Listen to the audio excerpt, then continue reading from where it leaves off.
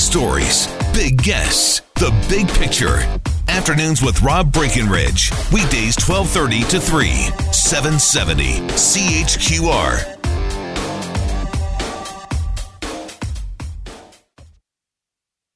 We might recall last year the Alberta government moved to ban paid plasma donations based on the premise that it is immoral for anybody to be compensated for donating blood plasma products and that it undermines our voluntary donation system. So is that the right approach? Because other provinces have done so as well.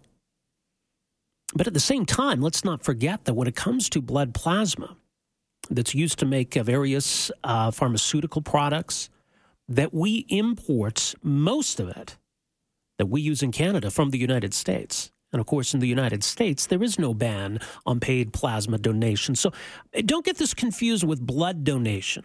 We're talking about, obviously, similar products when it comes to the human body, but very different in practice. There is no compensation allowed for blood donation in Canada, and this in no way impacts that voluntary blood donation system that exists.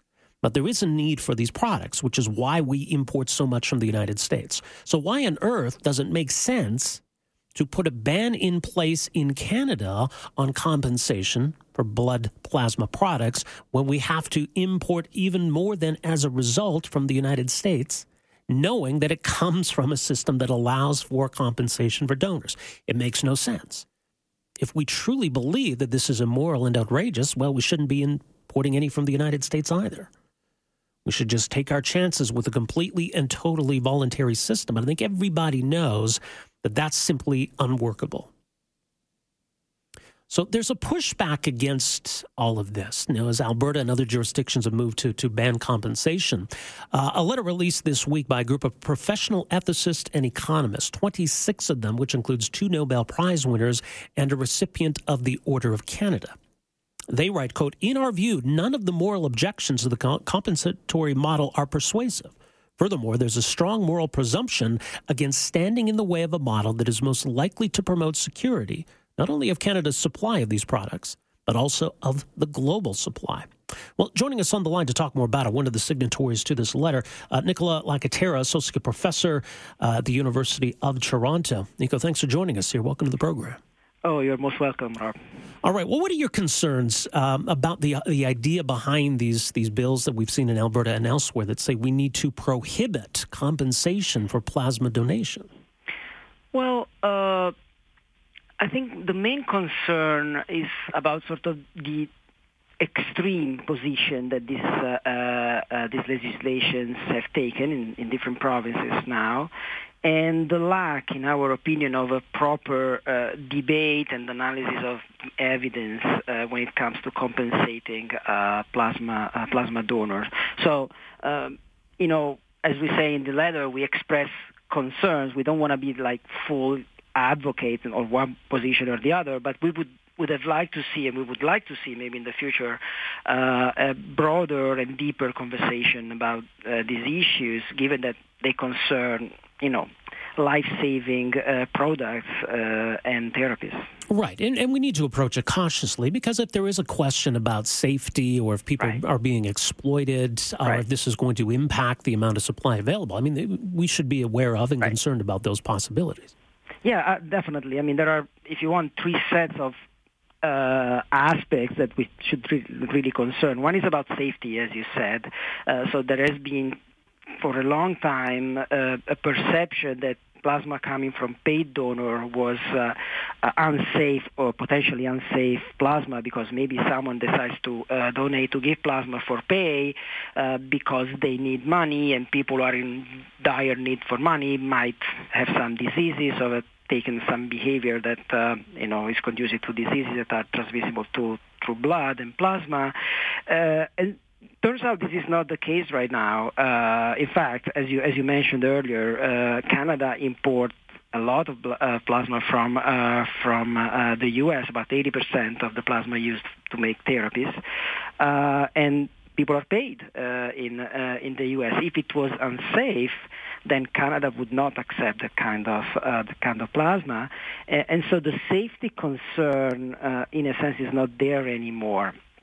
However, I have to say, together with co-author, we've done some research surveying Canadians about why at least some of them are opposed to paying donors, and still this safety concern is very strong. It's one of the strongest concerns. So there seems to be some misinformation about that. The second concern is about essentially reducing the altruism of people. Now you put a price on plasma, and so people will be less likely to donate, especially those who really care about doing it in an altruistic way. That's, again, a valid concern. In theory, the evidence from other activities, including blood donations and so on, doesn't seem to support this view either. And finally, there is the ethical concern that you mentioned, and that in fact seems to be the most relevant one in the legislation, or the rationale behind the legislation. The concern there is that people might be exploited, so they might be unduly influenced to donate, so they wouldn't do it freely, right. And that wouldn't be fair. Or maybe that there are even deeper concerns about, the dignity of the human body, to which we cannot put any price. And so these are very deep concerns, and they have to be taken very seriously. The question is, well, are we then okay if we really believe that there is exploitation or unfairness? Are we really okay with Americans being exploited so that we can get the plasma we need?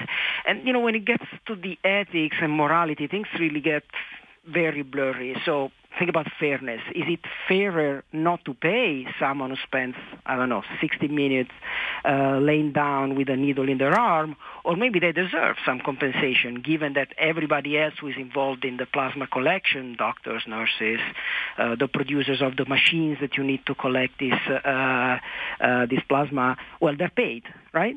So why not only give a share of the value that is created from these activities also to the donors? I'm not saying we should. I'm just saying we really need to think through the complexity of the issues before taking a very extreme and sometimes irreversible position. Well, and we should be guided by the evidence, shouldn't we? Yeah.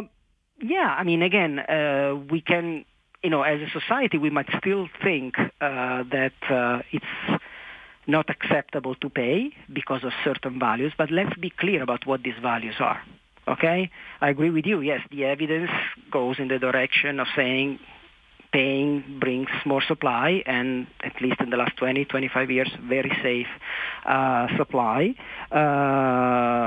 You could also make an argument that Canada, being an industrialized, advanced country, should actually be an exporter of plasma toward, for example, developing countries who are even in more need. Right.